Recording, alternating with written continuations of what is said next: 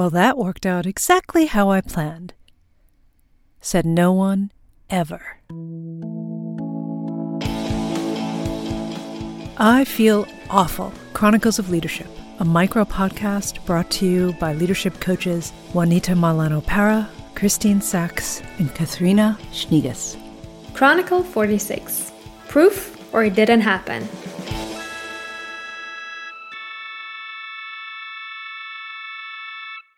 This week, we started our conversation about common themes within our coaching practices.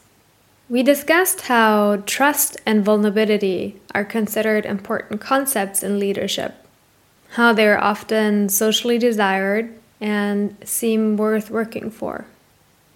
To trust and be trusted, or to open up and having the courage to take emotional risks, even when we don't know the outcome, which is one definition of vulnerability. I truly don't know why we decided to go with these concepts, but as a German who just moved back to Germany, saying the word vulnerability is actually pretty tricky. So thank you for bearing with me. What happens is that we get introduced to these shiny concepts in trainings, coachings, books, podcasts, or other channels. And if we like them, we usually want to master them. And one way to do that, if we don't fully understand the concept yet, is to a certain amount, fake it till you make it, which then often leads to us proving that we master the concepts versus actually embodying the concepts. What are we talking about here? Proving means for us the focus is on managing expectations, managing social norms, being a good leader, doing the things the right way. But just because I say it doesn't make it more real or true. Like, you can trust me.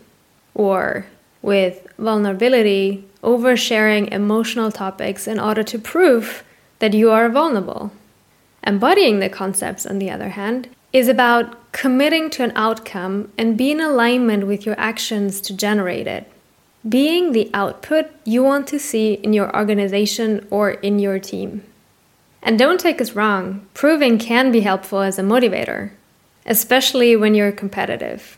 But coming from that place all the time will have you and your brain be busy with you proving that you are the thing versus actually being present with the situation and the person or the team.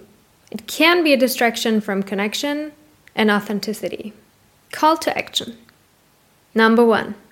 In which projects or situations are you proving rather than being the thing you want to embody? Number 2. Re-present to the question, what do you want to create? What is your desired output? Number 3. Outside of generating proof, what actions and being will generate this outcome, even if no one watches? See you next week. You can follow us on the web at www.christinesachscoaching.com.